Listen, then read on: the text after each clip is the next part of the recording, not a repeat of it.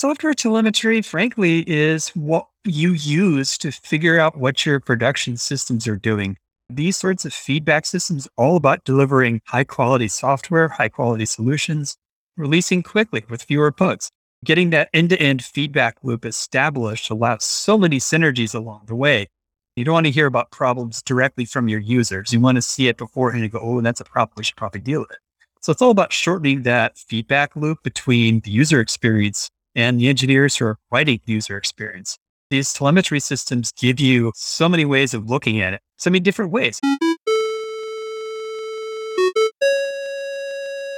Hey everyone, my name is Henry Suryawirawan, and you're listening to the Tech Lead Journal, the show where I'll be bringing you the greatest technical leaders, practitioners, and thought leaders in the industry to discuss about their journey, ideas, and practices that we all can learn and apply to build a highly performing technical team and to make an impact in your personal work. So let's dive into our journal.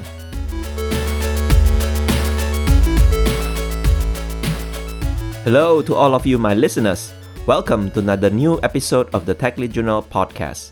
Really thank you for spending your time with me today listening to this episode. If you haven't, please follow Tech Lead Journal on your podcast app and social media on LinkedIn, Twitter, and Instagram. You can also contribute and support this podcast by subscribing as a patron at techleadjournal.dev/patron and help me to continue producing great content every week. For today's episode, I'm happy to share my conversation with Jamie Riedesel. Jamie is a staff engineer at Dropbox working on the HelloSign product and also the author of Software Telemetry. Observability has become a common trending topic and buzzword these days.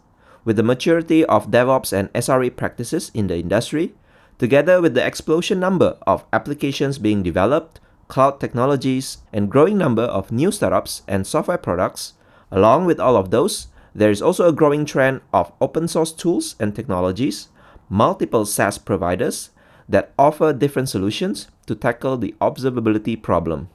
And underlying all those observability solutions is actually the software telemetry. In this episode, Jamie shared an overview of software telemetry that she covers in her book and explained why it is important for us to understand how our production systems are behaving by using those telemetry data. She also explained the different software telemetry types, concepts such as observability and high cardinality, and shared some software telemetry best practices that she covers in great details in her book. In the second part of our conversation, we switch our topics of discussion to talk about the impact of a toxic workplace. Jamie opened up and shared her own personal experience dealing with toxic work environments and how it actually affected her career negatively and the company where she worked at. She emphasized the importance of self-awareness, identifying our own toxic patterns and past trauma, and importantly, having psychological safety in the workplace, as well as went through the 5 key dynamics to a successful team based on Google's Rework blog post. I enjoyed my conversation with Jamie, learning about software telemetry, observability, and dealing with toxic work environments. And I hope that you will find something useful from this episode as well. Consider helping the show by leaving it a rating or review on your podcast app, and you can also leave some comments on our social media channels. Though it may seem trivial, but those reviews and comments are one of the best ways to help me get this podcast to reach more listeners. And hopefully, they can also benefit from all the contents in this podcast. Let's get this episode started right after our sponsor message. Are you looking for a new cool swag? Tech Lead Journal now offers you some swags that you can purchase online. These swags are printed on demand based on your preference and will be delivered safely to you all over the world where shipping is available. Check out all the cool swags available by visiting techleadjournal.dev/shop. And don't forget to brag yourself once you receive any of those swags. Hey everyone, welcome back to another new episode of the Tech Lead Journal podcast. Today I have with me a guest named Jamie Riedesel. She's a staff engineer at Dropbox, working on the HelloSign product.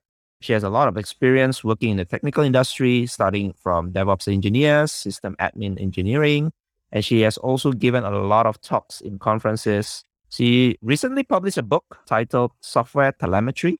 Congratulations for your book anyway. So I'll be talking a lot with Jamie today about software telemetry and also learning about some of her experience that she's willing to share later on in the conversation. So Jamie, welcome to the show. Thank you. Glad to be here. So Jamie, in the beginning, maybe you can help to introduce yourself for people to know more about you. Maybe you can mention your highlights or turning points in your career. And that works well for me. The reason my name is getting out right now is, of course, the book from Manning, Software Telemetry. But this has been a book of 20 odd years coming, simply because telemetry, what people use to figure out how their systems are working, is something that we've been doing since, frankly, the mainframe era. It's changed so much in the last 10 years that I wanted to capture some of the operability challenges I've seen, because you're seeing a lot of details about how to use metrics or how to use logging or how to use tracing to do what you need to do, but not so much on how to keep these systems running, which is what started it.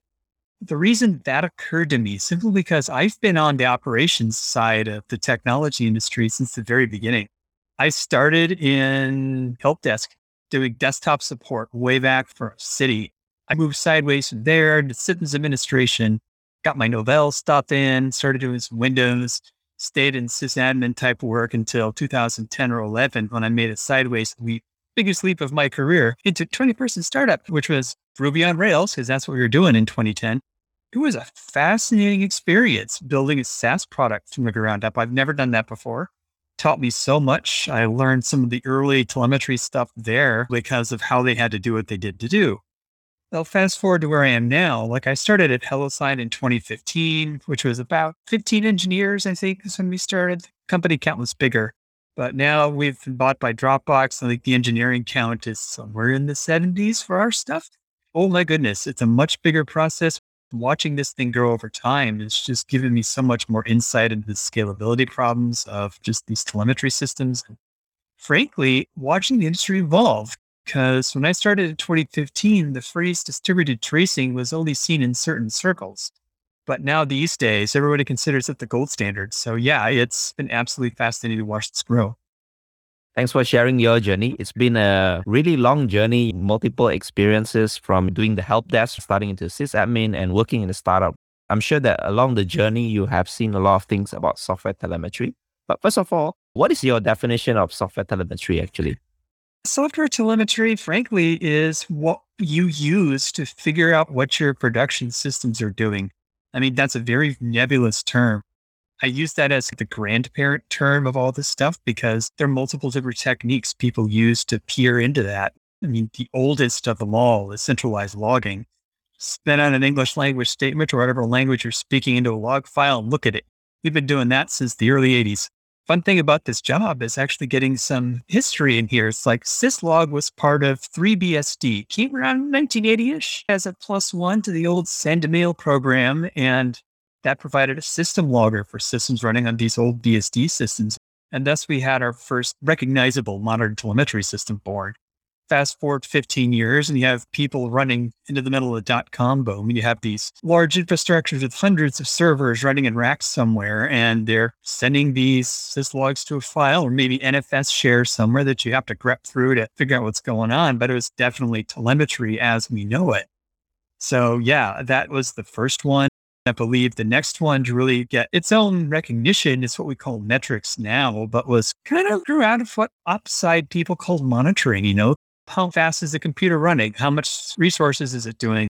The software people say, can we send some numbers in there? Because I kind of like to know how many transactions per second we're doing. We can do that. Operations folk and development worked together and came up with these systems to provide metrics for the software, as well as using a lot of the same systems that the ops side was. And it was, somewhere around 2010, give or take a few years, and we really started breaking out. The first major time series databases, which are specifically designed for metrics, started coming out. OpenTSDB was the first big one. I believe that came out of StumbleUpon.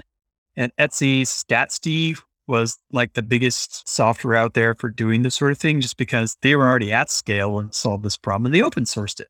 Just about all of the open source telemetry systems you see now came out of large companies solving their own problem and realizing they could share. So that was, metrics came out 2010-ish, give or take a few. Tracing took a little bit to catch on, to really come into its own. But yeah, it was around 2015, 16. Charity Majors actually talked about a little bit of this back in April, because the tracing systems that we had were originally called observability systems. Now, we've gone a little wibbly wobbly of what observability is. It's more of a practice than a technique. But back then, observability was, oh yeah, that's a tracing system, which gives you an idea as to how the terms have changed in such a short period of time. Because in 2021 here, observability isn't a system, it's a practice. Whatever it is you need to do to figure out what your systems are actually doing and creating observable systems. So yeah, tracing came on, and now we're trying to see how this will evolve into the future. The thing that gets me, and just because I talked about at the start, I was from a very kind of traditional IT type background. So I've seen a lot of the history, a lot of what people will call legacy systems, and they're still out there. It's like, yeah, if you're building a brand new product, a new greenfield thing for your startup, yeah, definitely use like a full-fledged observability system for that. SaaS provider Honeycomb's great for that. But the thing is that most of us listening to this podcast right now are working on code that's already there. We're maintaining something, we're extending something that's already there. And so we have this deep legacy of stuff that's been before. These centralized logging systems, some of which may extend all the way back to 1980. Some of these metric systems that have evolved several times over the last 10 years and are now coming into these new high cardinality metrics databases that are coming onto the market right now, but maybe started off as a XenOSS install way back at the beginning. And the tracing, yeah, maybe we started on Jaeger at the beginning, but now we've gone to a SaaS provider. It's because of scale, or maybe our cloud provider started offering it now. Azure and Amazon both have an offering. Let them do it. That's the cloud philosophy. If your provider does it, make them do it. So you don't have to do it. It's all there. So yeah, software telemetry covers the vast range of everything that we do, from the mainframers who are still there. They may have first written their code in 1968, but they're still developing and they still need telemetry, to the people bringing a brand new product to market right now today. All of them have this telemetry. And just the thing is that there's a lot of different ways to solve it. So you mentioned about the need for figuring out what your production system is doing. I believe for most people, maybe it's obvious for them, right? Knowing what is happening in your production system. But in my career, sometimes some developers actually don't really care about having their applications being observable or have metrics available. So why do you think people should care about knowing what your system is doing in production? That's a very good question, because it goes back to one of the major revolutions that hit the marketplace about 2008 or 9. I'm talking of the DevOps revolution, which is when operations and dev were historically very separated. Before 2010 and the DevOps revolution started kicking off, what usually happens is that software engineering and operations is sort of passive aggressive at each other. But yeah, I want this deployed. Yeah, tell me how to deploy it. Okay, here's how you do it. Now tell me how to test it. And just sort of back and forth. Somewhat adversarial relationship. Ops convinced that software just doesn't know how things actually work. Meanwhile, development's wondering why ops is being such stick in the muds about getting anything done. It was just a terrible time. The thing is that once you get operations and development actually talking to each other, communicating their needs, working way early on in the process, okay, we need to get this out. How do we actually deploy this thing? Maybe we can build some deployment automation. Now, okay, how do we make sure we're deploying quality stuff? So that builds in your CI systems. All this back and forth feedback, that all happens in modern up-to-date companies in the 2008 to 2015 era. Now, the DevOps revolution is by far from evenly spread. I mean, there are still corners of the industry that still haven't caught up. But I'm talking about why you care about these sorts of things. And once you've got that relationship building, suddenly a miracle thing starts happening. Software engineering starts caring about how it's performing in production. And it's not just because they're on call, but now you actually can get the details of, okay, if users are doing this, our systems do that. And it was the software as a service revolution that really brought this out. It shortened the feedback loop, because back in the ancient .com days, you're shipping shrink-wrapped software that people had to download and install in the local system. The feedback from release to feedback from the customers could take literal months. That was so long. Now, these days, with your front-end frameworks, you can run A/B experiments in real time on your JavaScript, and your BI team absolutely is paying attention to what the users are doing. If you as a software engineer aren't paying attention to this, you're falling behind the curve, especially if you're doing software as a service. So yeah, these sorts of feedback systems are all about delivering high quality software, high quality solutions, releasing quickly with fewer bugs. Getting that end-to-end feedback loop established allows so many synergies along the way. Because anytime you have a little break in the process, you have to wait for someone to get around to that. Lets people's attention wander off to other things and they lose that context and they come back to it. All this multitasking doesn't make everybody very good. It's like, yeah, we kicked the feature out, but we haven't looked at it in the metrics in a month. Then you look finally and surprise, the port's been screaming at you for 3 weeks and no one's actually paid attention. You don't want that to happen. You don't want to hear about problems directly from your users. You want to see it beforehand and go, oh, that's a problem. We should probably deal with it. So it's all about shortening that feedback loop between the user experience and the engineers who are writing the user experience. These telemetry systems give you so many ways of looking at it, so many different ways. If you take the SRE concept of like service level agreements and service level objectives and indicators to show your minimum promise service levels, that sort of gross, very top level thing tells you if you're meeting your promises. But at the same time, if customer support comes in and says, hi, one of our top 10 customers by contract value is extremely cranky right now because when they hit this API, it does this weird thing. And so that feedback from customer support allows you to look at your telemetry and look at specifically their stuff and see, okay, when they do this, it goes kabloom. Oh, wow, that's a scaling problem. They're top 10 customer. They're probably our top 3 customer by what it is that we do. So they're running into some sort of weird scaling problem on a table or something. But the telemetry systems allow you to look in those unique atomic cases and go, oh, that's a problem, and start building theories to generalize the solution, look to see where else it may be happening. And oh, wow, 2 other customers are on the verge of fixing it. This is a hot fix, and go off you go to try to fix it before the problem compounds and harms your bottom line.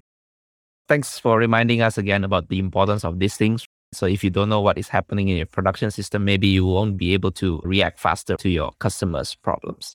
So you mentioned already a couple of times about some of the examples, but maybe there are other variants as well. So what are the different types of telemetry that we have?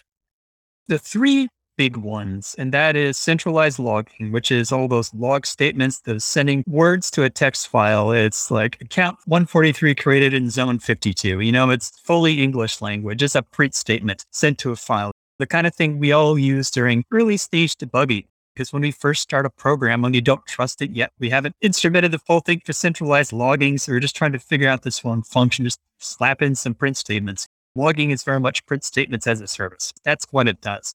In these big centralized logging systems that are full of this sort of natural language processing, you get this sense of, you just learn over time, which are the problem statements and which are the not problem statements. So centralized logging is, like I said, the first one. Typically these days, centralized logging, thanks to syslog, frankly, has a concept of log levels. So that is your debug, your info, your warn, your error. Syslog hit a critical or a verbose level or a trace level that kind of extends beyond. But nearly every logger that I've actually looked at has a concept of saying, yeah, this is an info log. This is a warning log. So theoretically, in your centralized logging system, you can say, just show me the errors, and you can get a much reduced set of the whole thing. Now, the second one, by age, frankly, is the metric systems, which I mentioned before, kind of grew out of the old operations monitoring systems, or maybe if not grew out of, were heavily inspired by. But these are things like anything you get through Grafana, frankly, because if you're open source, you use this tool. Like SolarWinds is another popular monitoring type product that you can put application metrics into if you want. So hitting like a time series database like InfluxDB, Prometheus to use for the Kubernetes groups, OpenTSDBs, there's a few others. Like Amazon now is a time stream service. I know that Azure has one too. There's like a new time stream database every quarter. Just haven't kept up.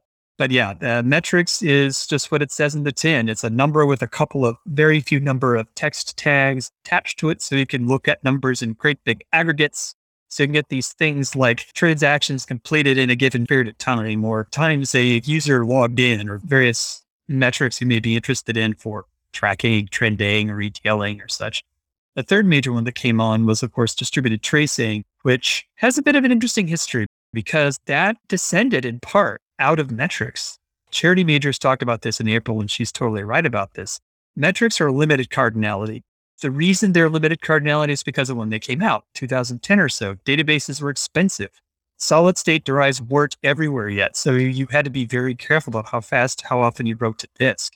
So these older databases had to be very write preserving in order to preserve speed and provide stated time ranges. You need to be able to limit how much is written, and all the optimizations there Fast forward a few years, solid state drives are now a thing, and people are realizing that, metrics are a lot better if you can add way more cardinality in there, or actually the dimensionality, the number of fields in there. And distributed tracing was a way to say, okay, so what if we emitted this bridge event that has maybe more than one metric attached to it, and a bunch of little context details like account number or session ID or process ID or subscription ID or region or cluster or all these other little details that help you isolate what generated this event. So you could just drill in. These tracing systems, as Charity mentioned, the database stuff is right there. I mean, nearly every modern application has some sort of database access somewhere, and everybody cares about how fast that database is. So all the distributed tracing libraries right now have easy built-in ways to try to trace how long a query takes. Plonk that in as another attribute, build it into the chain. Distributed tracing brings the real power by building these essentially gigantic linked lists of events so you can bring up the entire process. So a user gets login, that goes through 15 different workers and sub-processes and microservices. But in a distributed tracing system, you can see the entire flow on a single screen. Building that takes a lot of automation, and we couldn't have done that in 2010 because of technology and speeds weren't there yet. But as technology improves, so does this. But there's a fourth one I talk about in the book, and it's a bit of a stealth one. I call it the SIEM, the Security Information Event Management System. It's what's used by security teams. It's a combination of all three of the other styles. But instead of processing code, SIEM systems are more about tracking, tracing, and observing the people who interact with the production systems. A lot of the same techniques you use for code can use also for these other systems. Now, compliance regimes and regulatory regimes, especially banking, have very clear descriptions about what you have to track, like privilege usage, privilege escalation, account logins, account logouts, account lockouts, because someone tried to log in too often. Like, how often does that happen? Well, that stuff needs to go into the SIEM. That's logging for the most part. There's also metrics, building these big correlations between a login, logout, a lockout, what processes the users did, where their use of sudo was along the way. That's a form of distributed tracing. It uses a lot of the same techniques that you use for like pure software side, but the security teams need similar techniques, just tuned a different way to do what it is that they do. So yeah, there's the three major software ones and the stealthy one, the security one, SIEM. That's what I call as the four major forms of telemetry. There's one term that you mentioned a couple of times, like high cardinality. So for people maybe who are beginner in this DevOps and logging metrics and all that, can you maybe explain, is it just about adding more tags or maybe adding more attributes to the thing that you said? It is, yes. Cardinality is the single biggest constraint of the databases behind telemetry systems. So you really need to pay attention to this stuff. At its base description, cardinality is the number of unique values in a given field, timed by the number of unique values in every other field to give you complete database cardinality. There's a special field called the timestamp that it hopefully is unique for every entry, but that is going to be highly cardinal. But the thing is, timestamp is such a special field that every database I've run into has special ways to make sure that one index is incredibly fast. Because when you're looking at telemetry, every single query is going to be time bound in some way. So the time is a special index. Now we're talking about the rest of them.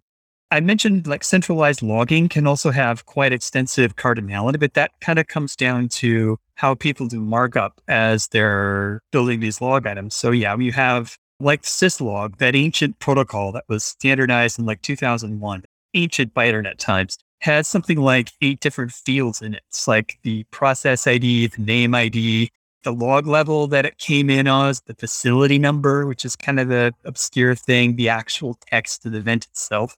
These things are built into the standard, and you can totally build a system on that. But in my experience, most companies who go deep into centralized logging trying to customize their fields to their specific use cases. So like maybe we actually do want account ID and everything, or a bunch of other context on that log thing so we can get an idea as to where this event happened. So that provides 2 different kinds of cardinality. It's like account ID, hopefully you have a lot of accounts. So if you have something like Twitter with billions of accounts, most of which are bots, that table is going to be huge and highly cardinal. Now, there's a different one, and it's called dimensionality. This is like the number of unique fields in the database. This is where we get some interesting times because different databases handle different problems very well. It's like Elasticsearch, that venerable database behind all full text search, if you're not using Mongo, is very good at highly cardinal fields. If you give it 15 fields that are all practically unique on each one, it'll happily index all of those and be very fast for search. But the problem with Elasticsearch is like if you put 15,000 fields in the database, but only 2 to 50 are used in any given document or event, those other 14,950 fields are still there. They're just carrying a null value. So you've got this, what could actually be a short event, short little data on it, because all those nulls are in there. It increases the document size so much, which increases the database size. It slows down search overall because it has to crawl through much more blocks to get the data it's working on. So that's one way cardinality can impact your databases. The other thing to consider, it depends on your database, is sort of index cardinality. And this is where the time series databases, the old school ones anyway, tend to fall on their faces because the main thing they do is numbers. Numbers are easy. Numbers are short. You tend to not index those, but you do index the tags like the application or the data center it's in. And if those have just a few different values, lickety split, zim, zoom, go, go, go. I mean, you could have thousands of different application metrics in there for all the extra bits. But if you start putting in like a tag with a count number on there, you could have tens of thousands or hundreds of thousands in that one tag alone, which doesn't leave you much room for the actual software metric you're looking for because the database will start slowing down or just taking too much memory to keep going. Cardinality is a major thing to worry about. And frankly, the distributed tracing and the observability systems you're getting simply were not possible until we have more modern databases with better cardinality tolerance. Couldn't have been done 10 years ago. We're just getting to the point storage is fast enough and the techniques are fast enough. And we have enough memory to keep a lot of this stuff in RAM now that we can just brute force some of this stuff. Thanks for explaining from the history point of view how these all happen. Because currently, I think we take it for granted, like so many SaaS provider or maybe open source system already available. We just shove in our data. But yeah, I mean, historically, probably it was not possible last time. Another thing that is a source of confusion for many people, there are so many terms being used in the industry. Maybe it's buzzwords or it's a trend. Things like monitoring, which was traditional term used before. And there's observability, there's APM, there's SIEM also that you mentioned. What's your opinion about all these? Are they just talking about the same thing or are they representing about different things?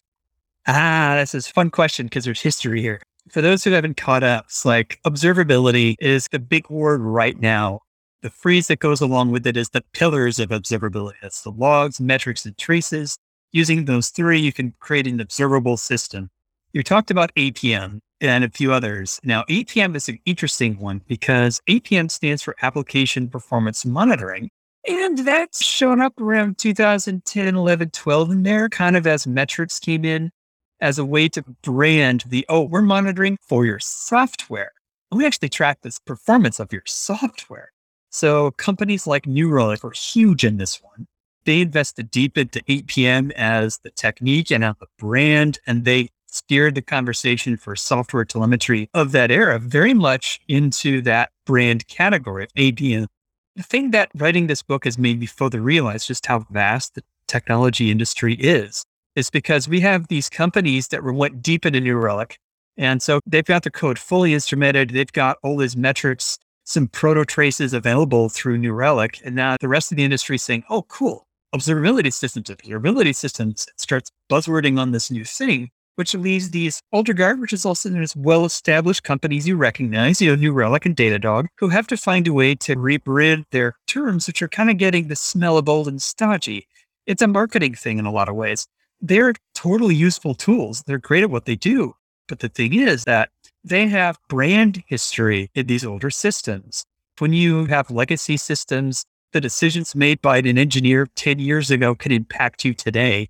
The same goes true for product marketing and other sorts of things. You need to have some sort of continuity of identity while still trying to evolve your brand image to adopt these new things.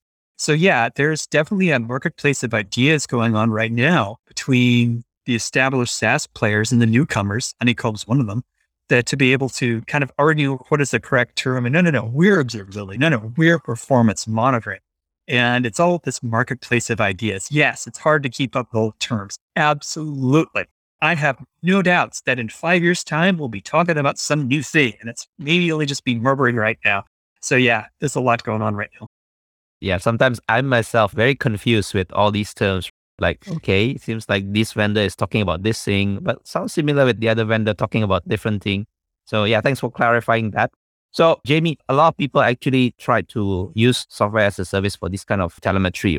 Do you have an opinion whether we should have it in-house or do we actually need to go SaaS way? Frankly, I believe any company just starting out, so they've got those three people with a big idea, probably with day jobs trying to build this thing that they want to start off with. Absolutely use SaaS for everything. Good heavens, do that. I mean, at that stage of the growth company, you don't have time to muss about installing your own stuff. Pay someone else. That's what it's there for. Honestly, it's when you start getting growth and you start getting these 50, 100 engineers around and you start building on, when you start getting growing to the point when you actually need to have full-time ops people is kind of when the temptation to insource some of that stuff internally, maybe open source it, run it in the cloud or something so you don't have to pay the SaaS provider. Because every SaaS provider I know of charges by ingestion rate, which is a great thing for them because as you grow, so does your bill. So the cost sensitivity is a major thing here. There comes a time in any company's growth, especially startup styles that have to grow, when you have to make that decision. Okay, we can continue paying this well-established partner who we use very well, lots and lots of money, or we can take the time to try to build our own internal service that maybe mostly is good, but maybe kind of lacking in a few other areas, but be way cheaper. That sort of decision is more of a business process decision than a techie one. But I will say that most companies will be better off trying to use a SaaS provider because these are companies who are doing what they can to make the user experience of telemetry the best possible because that's what sells. Charity is a great person. She talked on this podcast back in April, and that one is a great one to listen to because of how she describes this process, because they had to provide a user interface that was better than anything else to provide differentiation. And they're very good at it. And trying to build that in-house. The thing that I pay attention to is what open source projects are out there that are actually getting traction. There's one major open source project for distributed tracing, and that's Jaeger. There's not much else because it's a very hard space. And it's the kind of hard space that you go, you know what? I could either open source this and give it away, or I can try to make money off of it. I think I'll make money off of it, is how a lot of people do, because it's just that much of a crunchy problem. So yeah, short version is use SaaS for most things, but there comes a time when that decision to insource starts making sense for business reasons. So before we move on to the next section of our conversation, maybe for people who are implementing this or who are trying to operate their telemetry systems, could you give some of your best practices on how they should operate? Absolutely. Like if you use logging, and this counts, nearly every system I've run into has some form of logging. Like the newest ones may just go straight to some sort of distributed tracing. But if you are using logging in any way, absolutely use a structured logger. Don't just use print statements to a file. Every language I've run into, with the possible exception of COBOL, has some way to do structured logging. What a structured logger is it provides an interface into the logging for your code. So it's in logger.info, text, whatever, just to use a basic example. Logger is an instantiated version of your centralized logger. .info is kind of like the priority of it. There's the words in there. Now, what happens between when you do that in your code and when it actually goes into the database is interesting because all the structured loggers have some way to transform that text string between when you call it in your production code, when it actually goes on to storage or into a queue or something. And that allows you to do very useful things like be able to search for email addresses, which are now considered private information by GDPR. So that way you could live redact these things so you don't have to worry about cleaning them out of your database. That greatly enables your software to survive processing private information without accidentally storing it in your telemetry systems. So centralized logging is incredibly powerful, not just because of that, but also because most centralized loggers are pluggable to a certain extent. So if you're writing to a file, cool. Or if you're writing to a syslog endpoint, cool. But if you're writing to, say, like a Kafka endpoint, or maybe a Redis queue, or maybe a Kinesis endpoint in Amazon, or whatever it is, there may be a plugin for that just to kind of take all the hassle out of shipping stuff out of your software into the main system. So yes, structured loggers are incredibly important for using logging. The second point I have is have a tracing system. These days, that is the missing leg. If your telemetry systems have a lack, it's probably the lack of tracing. You do need one. It gives you so many insights. And if you can't put it in your production systems, put it in your CI systems, your Jenkins or your Travis CI, because the sneaky thing about putting tracing in your CI systems is that if you have two different test runs of the same code, just with one pull request different, you can actually track over time how various functions change on your CI systems. So you can much better able to identify performance regressions. It's incredibly powerful. Your production system may be some planet scale thing that runs in 15 data centers, but your CI system may only run on like 6 during testing, which is a much cheaper way to do it. And you can keep much more data that way too. So you can keep CI tracing data going back a year so you can watch the charts of how various functions improved or regressed over time and identify those things. They're incredibly important. The third one I give is beware of privacy information and health information in your telemetry, even in your tracing system. This is very important. When the European GDPR hit, they changed the threat landscape for handling private information in a lot of ways. Other places have followed in GDPR's footsteps. I know California in the United States has a privacy law. Other privacy laws have followed in the image of GDPR. And the biggest one they've taken is a much more restrictive view of what counts as private data and what you could do with it and who can view it. So if you find that your telemetry systems are storing these data, the problem there is that means you have to treat your telemetry systems at the same iron box with 2 pass-throughs, 2 keys to get in to look at it you do for your production data. And most companies find that to be too much bother because the cardinal rule of a telemetry system is you need to make it easy to use.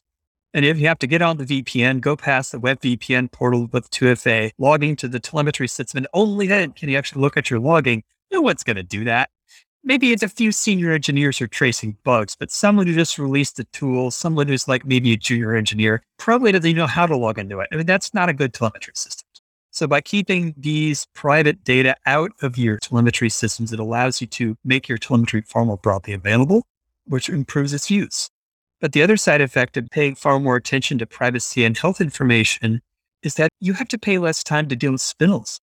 Because when something does leak in and it goes to half the company just because that's who they can look at it, the privacy regulator and the handlers in your company have to make a decision. Is this a breach or is this merely an oops? How bad is the problem? And what is the legal threat do we face by this spill? That has to happen every time you have a mistakenly logged email address or a social security number or national ID number or whatever it is. But if you're just not logging that in the first place, they have to do that decision far less. And spills can be incredibly costly because if you find something that's been there for a year and a half, you may have to go back and clean up a year and a half of your historic telemetry. That's a bad time for everyone involved. The fourth and final one, and I mentioned this before, is definitely manage cardinality because that is the thing that will kill your database if you're managing it yourself. Now, if you're playing with the software as a service provider, they will make you care about cardinality by how their pricing structure works. So Sumo Logic is one I know, and they have a limit. Like you can have only so many fields that you can declare when you ingest data. And you can pay for more if you really need it, but they make it sure that you don't really want to do this. So that's one example of a SaaS provider providing downward pressure on cardinality. So yeah, unless you're using like Honeycomb, which clearly has some way to manage cardinality in magical ways, you're going to have to manage it yourself in some ways. It is probably the top thing to pay attention to in the database is supporting your telemetry systems. Thanks for sharing all these tips. In your book, actually, you have plenty more. You even built a recommendation checklist reference. So for people who are interested to get more details on tips and best practices, make sure you check it out in the book. Let's go on to the second part of the conversation, which is a topic that you are passionate about, right? You have given talks about it multiple times as well, which is about overcoming organizational trauma or toxic workplace. In the first place, maybe you can share your personal experience. Yes. To start this off, I'd like to frame it with the definition of just what a toxic workplace is. The definition I work from, like a toxic workplace, which is a definition from the point of view of the person experiencing it, is one that causes that person to adopt coping strategies to maintain psychological safety. And when they apply those coping strategies to like their home life, their volunteer work, or their next job, creates toxicity for other people. So this sort of toxicity is communicable. It builds up over time.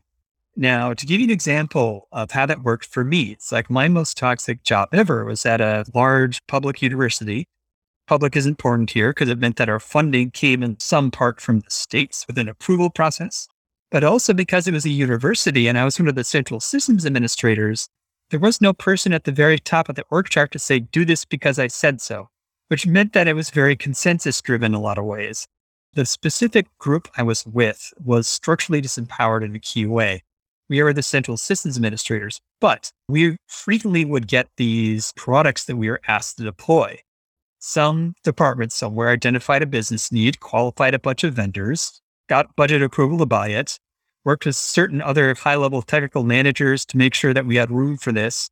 And then after the decisions were all made, the money's paid for the licenses, they would come to us and say, okay, here's a fistful of licenses. Here's some money for new hardware if we need it. We can need it in 3 months. Thanks. And then walk off. Sometimes that would be okay. But a lot of times the choices made earlier on because we weren't consulted during that early qualification period didn't fit our infrastructure well at all. And because there wasn't any official way to push back on that, we had to use the unofficial ways. Unofficial ways include things like sarcasm, belittling, yelling, maybe a little bit of profanity. Just trying to make people very scared of coming to us and asking that critical question, am I going to get yelled at if I bring this to them? Sometimes that would cause some of the bad ideas to get less bad, which is a sixth sense criteria for that toxic environment. Now, my job immediately after that one was that at that 20-person startup, I was their first full-time ops hire. They had a mess they needed to clean up. They knew they needed to clean it up and they hired me to deal with it. Awesome. It was a great job. But the thing is that I literally had a spot at the table then. So when you're going through these sprint planning or backlog grooming exercises to see what we're going to do in the future or what we're going to be working on in future sprints, I brought forth some of these bad habits. It's like I was actually there at the table, but someone would say, I think it's time to upgrade to this. And I didn't think it was a good idea. I would just flat know that one. I'd stop that idea dead and everybody would look at me with that silent eyes. I got everybody's attention. I stopped the bad idea. Good for me. What I didn't recognize at that period was that I was stopping the flow. Now, if you worked in Agile, especially in a smaller company, that Agile is all about flow. Those sprint planning meetings, the status updates are all about the flow of ideas, constant flow back and forth, back and forth. And me throwing that hard no dropped the ball, which meant somebody had to pick up the ball again and get it moving around. And I did that often enough. People noticed I was hard to work with. So that was me sharing my toxicity with other people. Now, I ended up getting fired from that job, partly for that, partly for other reasons. But that was clearly a contributor. I was kind of a no assholes rule fire just because I just hadn't realized I'd internalized this toxicity was sharing it in unhealthy ways. So part of why I give these talks is to help people deal with the person I was and I came out of that most toxic job ever. Because there's ways you can identify someone is reacting to a bad situation and they're seeing it here, even though it's not there.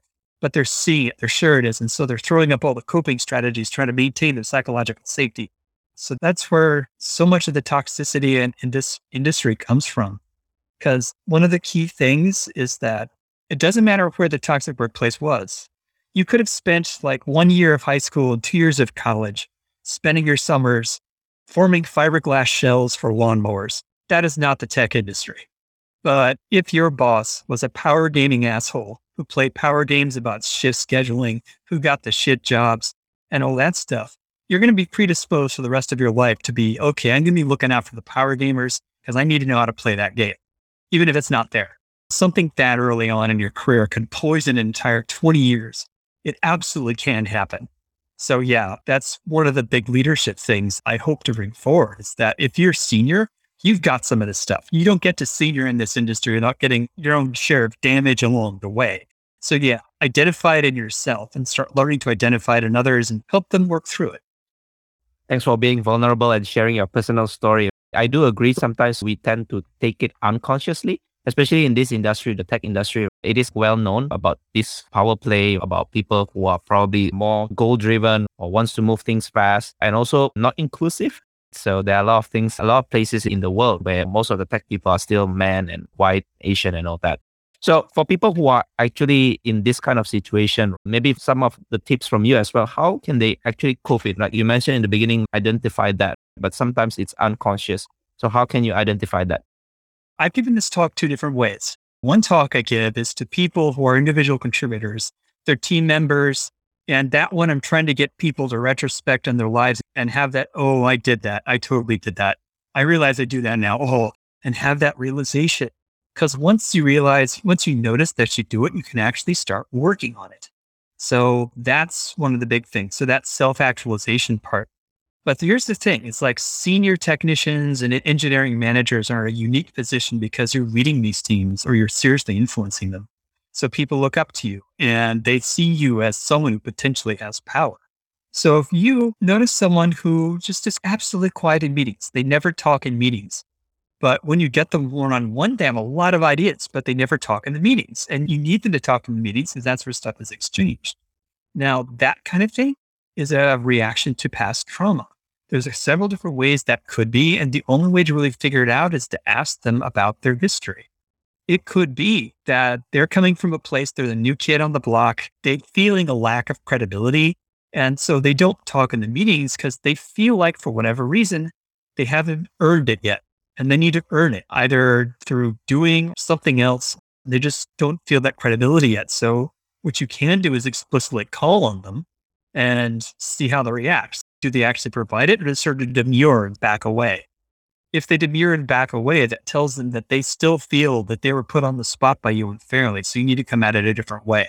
But if they start contributing, you can reinforce that, say thank you for that. And then they start learning that they can just talk instead of having to be invited to the table, sort of build their credentials. I mean, that's just one example. Another reason why some people can be quiet in meetings is maybe they just don't like big groups of people. They just get scared that sort of social isolation. There's just too much going on here to keep track. And so if you get them on one-on-one, maybe you can solicit their feedback that way. That tells you that as a team leader or a team manager, that maybe you should reshape how you do some of your feedback rituals to allow more one-on-one or async. We all figured out this async thing over the last year and a half of the pandemic. Get in a Google Doc, leave a bunch of comments around or whatever it is you used. I mean, that sort of thing is a great way than this giant wall of Zoom images staring at you or whatever it is. And people really don't like that. Some people work best async. And yeah, it's about learning work styles in a lot of ways. You can turn some of these mice who never talk in meetings into people who give a lot of solid feedback just by finding the way that works best for them. Another one, and this is very much personal from my own ops background, is cynicism. Because when you've lived in structural disempowered areas, and this applies to like old school ops like I was in, this also applies to people who've been racial minorities most of their life, who've been dealing with power differentials for so long. It's like cynicism is natural, it's human, it's what you do. It's like when you get to these sysadmin conferences, part of what we talked about for so long was the war stories. Yeah, it was terrible. Oh, yeah, I remember I had to deal with that too. That sort of cynic's handshake is so common when you're kind of on the wrong side of these differentials. For a team that is truly generative, who's figured things out and is highly feedback driven, that sort of cynicism is poison, absolute poison. So when you get this new person in the team, they're quiet for a few weeks and they start making some sallies to the coworkers saying, yeah, management, right? That's a sign. That's an interesting thing because that one, manager will get it. And maybe not the senior engineer either.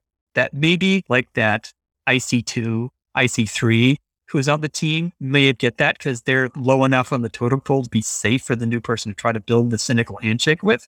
So yeah, if you're someone who's sort of middle in on the technical chart for your work, you may see this before the seniors do. So yeah, pay attention to it. So listen, these are all different things.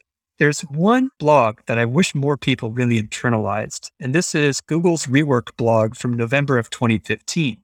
You probably know this one if you've done any sort of work with office cultures, because that's where the phrase psychological safety got injected into all talk of culture. But what people forget, because this blog title was titled The 5 Keys to a Successful Team, is there are 4 other points on there. And if you miss on any one of those, you've got some toxic elements because people need to retrench and maintain the psychological safety. Maybe for people who are not yet familiar with this term, psychological safety, it seems, it's the buzzwords also like in all these, about great workplace to work in, great team to work in as well. Psychological safety has been the number one that is mentioned most often. So what do you think is psychological safety? Psychological safety is the feeling that a person has that they can safely take risks, or that they know what behaviors they need to do to be able to stay safe within a given job, since we're talking careers here.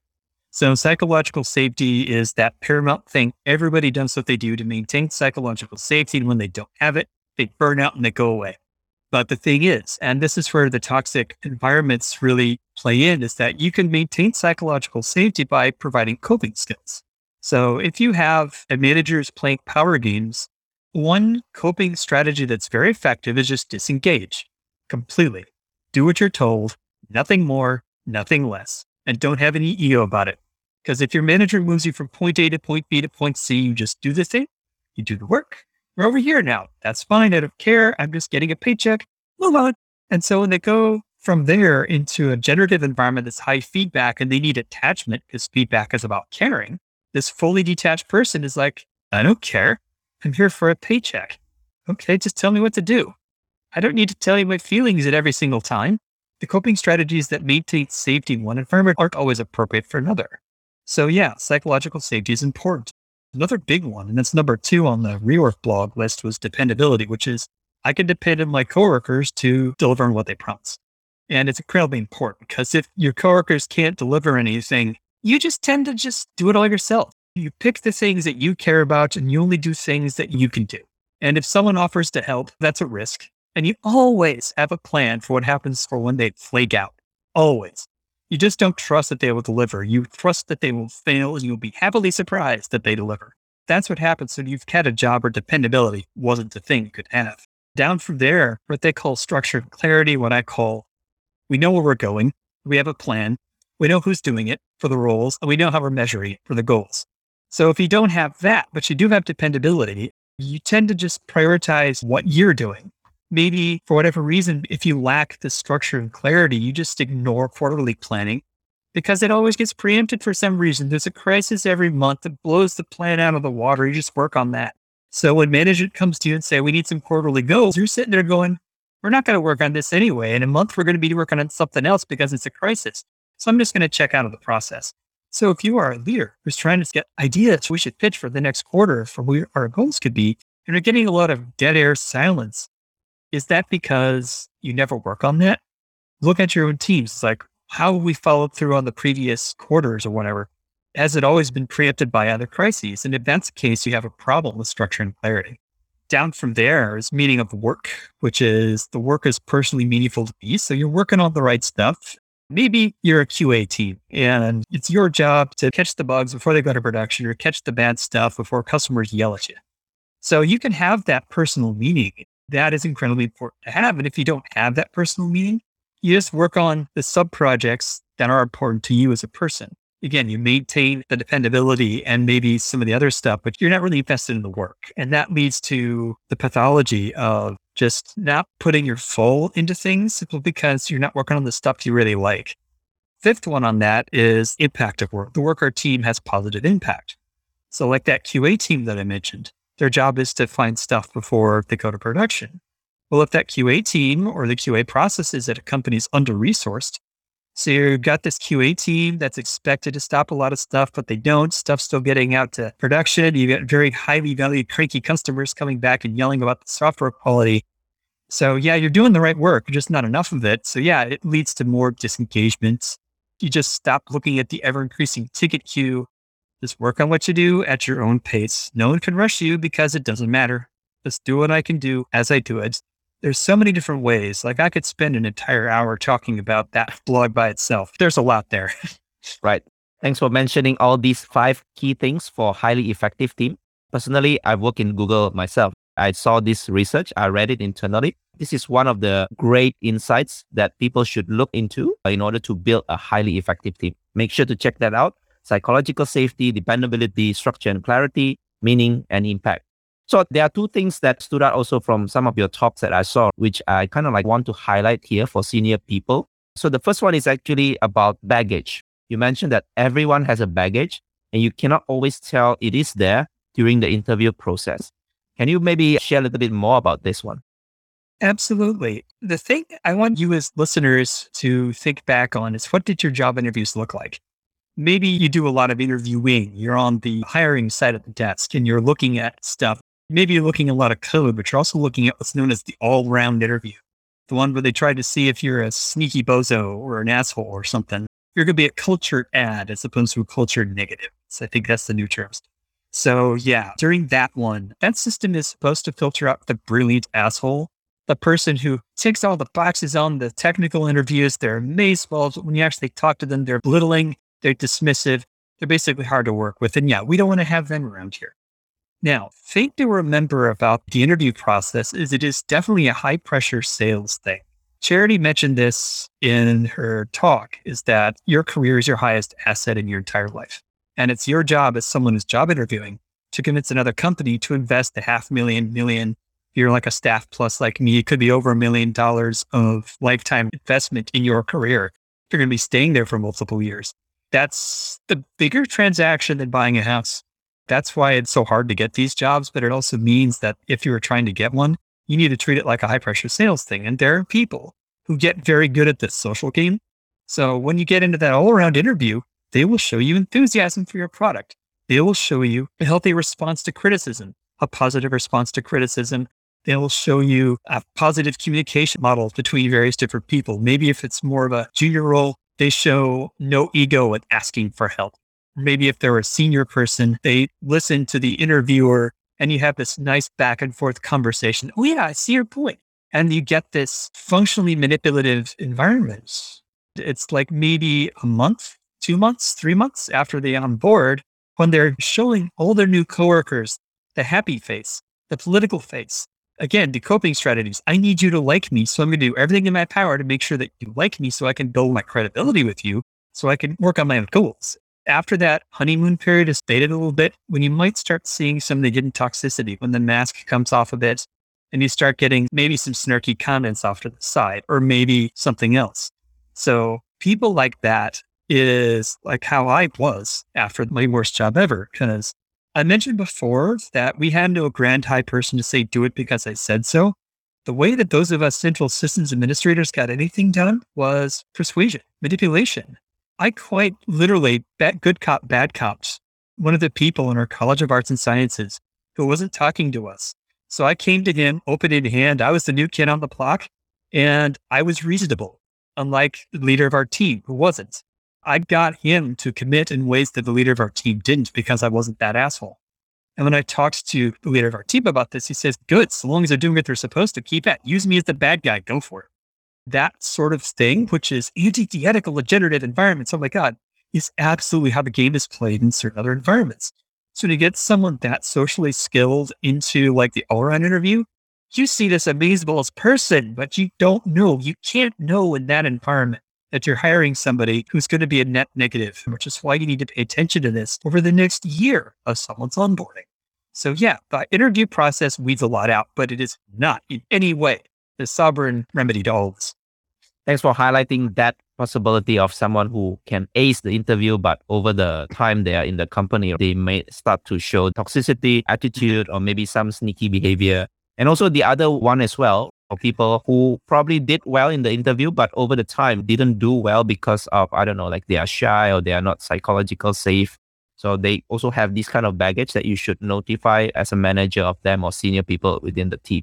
The other thing that is interesting in your presentation, which I want to highlight as well, I will read it here. Who is on the team matters less than how the team members interact, structure their work, and view their contributions. So for people who are in the high-performing team, this is something that you should listen. Maybe you can share a little bit more about this. Yeah, this is actually something Manuel talked about in June, actually, in his team organization talk, is that how the teams interoperate with each other matters more than what they're working on. Because it goes back to Conway's law and how technology talks with each other.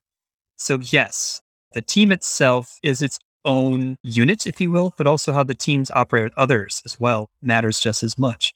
If you're in a monolithic team, a team working on a large software monolith, so you have a large code base, you're responsible for this bit and everybody's responsible for various parts of the same code base. There's a certain amount of presumed inter-team communication just by living in the same code base that you have to do. Conway's law again, like classing and how do you pass messages to different classes and where you put file, all this stuff that you need to know when you're working within a single code base. So yeah, you're going to be in cooperation with these other teams just by necessity, just because of how it works. Now, if you've got a microservices environment, you go up the stack a little bit. You're talking about how the APIs talk to each other. A single team may have 1 or 5 microservices they manage, but you're also interacting with other teams that have maybe a promise for their API and a bunch of other stuff. But the really interesting thing happens is when you try to get 2 different teams that historically haven't talked to each other to start talking to each other. The great example of this I lived through, frankly, is HelloSign got bought by Dropbox in February of 2019. So we had a largest system. They had an extremely large system. Watching how the interoperability happened there was absolutely fascinating because our approaches to telemetry were very different. The thing is they were huge. They had done far more automation in places that we weren't ready for yet. So when you have that, in order to get the integration working, you need to get the teams talking first. The teams need to talk before you can get the technology talking to each other. The human layer happens before the technology layer, just because of you need to talk to the other team to figure out how to have your technology talk to each other. And how do you handle things like tracking transactions across that? Because if you get a merger situation, you may have 2 different islands of telemetry, but you've got this service that's ping-ponging between both of them. How do you get an end-to-end trace that way? You generally don't, unfortunately, but that takes a lot of engineering to provide. So yeah, that's why the social layer is so incredibly important. Staff plus engineers, engineering managers, we all have realized at this point that the biggest problems we're working, yeah, there's some really gnarly technical problems that only we have the context to solve. But for the most part, we're dealing with organizational issues. Who should work on this? Which is the right stuff to work on? How do we scope things to make it feasible over time? Those sorts of people things, sitting in meetings, talking to product managers, working with executives to provide ideas of what's possible so they can figure out where to aim. Okay, this is what we should focus on. Tell me how much of it we can do. And we do all that back and forth until we finally get into specifying epics for engineering at the very end of that human process. And yeah, the people process matters more in a technical organization than the technical in a lot of ways. It's like what they say, it's always a people problem, right? Yes, very much. So Jamie, thanks for sharing your story and talking about software telemetry. Unfortunately, due to time, we have to cut it here. But before I let you go, normally I have this one question that I always ask for all my guests, which is what I call 3 technical leadership wisdom. Would you be able to share your wisdom for listeners here to learn from you? Absolutely. The first one is something Manuel talked about in June. Teams are not just about tools, but also about people and then how they collaborate. Charity talked about this in April as well, when she said that her teams talk about emotion a lot. And that comes straight into all the toxicity things I've been talking about, just because you're not just these automatons who produce code. There's people there. They react emotionally to things. And if you ignore that at your peril, absolutely. The second one is everyone brings their previous jobs with them, even the bad parts. So like I said there earlier, during the interviews, you're looking for people who are minimally damaged or at least can hide their damage in ways that will at least work well for your team. Like I mentioned before about that person with a job forming fiberglass shells for lawnmowers back in college, that trauma can still affect them 25 years later when they're on the verge of principal engineer. So yeah, definitely be aware of that. Be aware of that in yourself. So look back and see what bad workplaces trained you into. And the third one is old tools can still bring great value. Leadership is knowing when it's worthwhile to scrap the old and build the new, but also when to say no to the update. Because newer is not always better. And this is where that business decision comes in. Because if you've got this 20-year-old Java database that has been upgraded since Java 2, that's been running syslog the entire time, yeah, maybe you could bolt in some distributed tracing in there, but it's not going to be rip and replace. It's going to be a long, painful crossfade as the design patterns of telemetry impact how your code operates. And you have to crossfade that because it's going to be a long project. Get something that deeply personalized to your use case adapted to a completely new way of handling telemetry. So yeah, the old tools can deliver a lot of value for a long time. The thing that I definitely have learned through all this is that in 10 years, at 2031, there are still going to be people who can't use those highly cardinal, highly dimensional event blobs Charity was talking about because they just haven't caught up yet. Maybe there's SaaS providers, a lot more SaaS providers doing it. Maybe there might even be an open source thing. But for whatever reason, places like Orange County, California, and their property tax division something that might actually be on a mainframe. It just hasn't caught up with it because maybe they don't need to at that point. The future is not evenly distributed in our environment at all. And you're going to run into this again and again. And being open-minded about that is incredibly important as a leader. Thanks for sharing your wisdom. I really love that, especially the last one. So make sure to value the old tools as well, not always like scrap and rewrite everything or use a new tool, new kids on the block. So Jamie, for people who would like to know more about you or maybe continue this conversation online, where do you think can those people find you? The best place to get a hold of me on social media is Twitter. sysadm1138 would have been sysadmin1138, but oddly, Twitter doesn't let you use the string admin in usernames. So yeah, sysadm1138 on Twitter is the best place. I do have a blog at sysadmin1138.net, not com, .net. It's been going on since 2003. Ever since the death of Google Reader, I've kind of been slow on updates, but it does get some occasionally added to whatever you use for RSS. Any significance of 1138?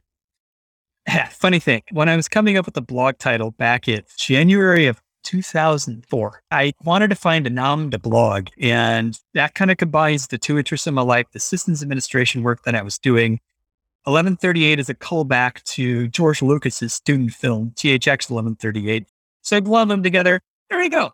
Thanks for sharing that. So Jamie, it's been a pleasure talking to you. Thanks for sharing all your story and your expertise. So looking forward to seeing the book being published all around the world where people can find the books. Thank you. Thank you for listening to this episode and for staying right till the end. If you highly enjoyed, please share it with your friends and colleagues who you think would also benefit from listening to this episode. And if you're new to the podcast, make sure to subscribe and leave me your valuable review and feedback. It really helps me a lot in order to grow this podcast better. You can also find the full show notes of this conversation on the episode page at techleadjournal.dev website, including the full transcript, interesting quotes and links to the resources and mentions from the conversation. And lastly, make sure to subscribe to the show's mailing list on techleadjournal.dev to get notified for any future episodes. Stay tuned for the next Tech Lead Journal episode, and until then, goodbye.